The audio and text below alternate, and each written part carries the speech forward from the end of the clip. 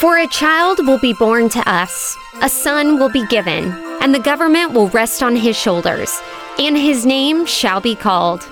Over the next 10 days, join our First Dallas staff members as they guide you through a devotional series, exploring the various names of Jesus, understanding his identity, and embracing his significance for the heart of the season. This Christmas, let's unwrap the depth of who Jesus is and discover joy in every name. Hi, I'm Jephte Fanor, Pastoral Care Associate at First Baptist Dallas. As we approach the holiday season, let's learn from the wise men's attitude of worship, holding Jesus as our King of Kings, regardless of our circumstances, and his name shall be called King of the Jews. Let's start today's devotional by reading from Matthew chapter 2, verse 2. This verse points to the name we will look at today. It says, "Where is he who has been born King of the Jews? For we saw his star in the east, and we have come to worship him." There are many stories of kings, both in the Bible and in the secular world. Some were bad kings, and others were good. However, none of them can compare to Jesus Christ, our King. None were as great as Jesus Christ. None were as gracious. None were as loving and sacrificial. None have more authority.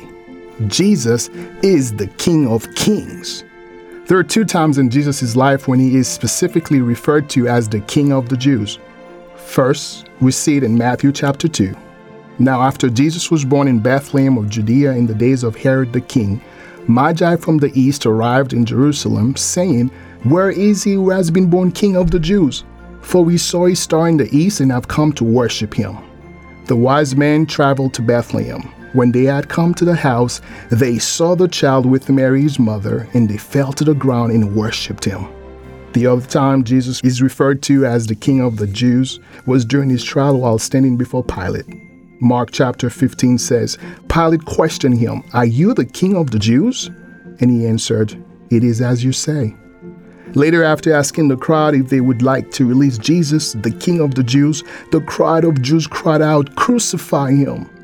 John chapter 19 says, Pilate presented Jesus to the crowd and said, "Behold your king." So they cried out, away with him, crucify him." Pilate asked, "Shall I crucify your king?" The chief priests answered, "We have no king but Caesar." Jesus Christ, the King of the Jews, was received two different ways. The wise men had an attitude of worship.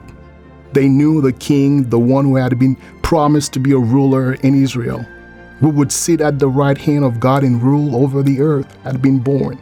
They traveled a long journey, followed his star, and were so determined that even King Herod's request did not distract them. Once in Christ's presence, they fell to the ground and worshipped him. The wise men did all that out of faith. Jesus was only a child at that point. He had not disclosed where he is. He had not started his ministry. He had not himself done any miracles, and yet the wise men, who were Gentiles, believed and worshipped him. On the other hand, his people rejected him. John chapter 1 verse 11 tells us he came to his own, and those who were his own did not receive him. These people had more reasons than the wise men to believe Jesus was their king. They had spent time with Jesus. Jesus had been ministering to them. He had preached and shared God's love with them. He had done many miracles, and yet they were the ones who shouted, "Crucify him." There were two different responses to the same king. One group worshipped him, and the other rejected him. As we celebrate this Christmas season, let's follow the wise men's example. The wise men first believed God's word. They believed the child Jesus was who the Bible said he was. Second, they were not distracted by circumstances, but they were focused on Jesus Christ. Third, they worshipped him with joy. Let us approach this Christmas with an attitude of worship. Most of us already know who Jesus Christ is and what he has done for us. He's not just the King of the Jews, he's King of Kings. He did not just come to save the Jews, but he came to save us all from sin. His birth was the beginning of his earthly ministry to redeem all those who accept him as king. Worship him for what he has done, for what he is doing, and for what he will continue to do. If you have not made the decision to truly accept Him as your King and Savior, today is the day. Accept Him as King and Lord over your life. Let Jesus Christ be your reason for the season.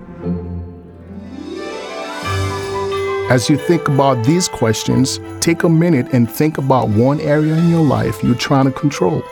Now, remember that Jesus is King. Let Jesus rule in your life and take a moment to write down something new that you are grateful for every day. Pray a prayer of surrender and worship, then close with the reading of Psalm 100.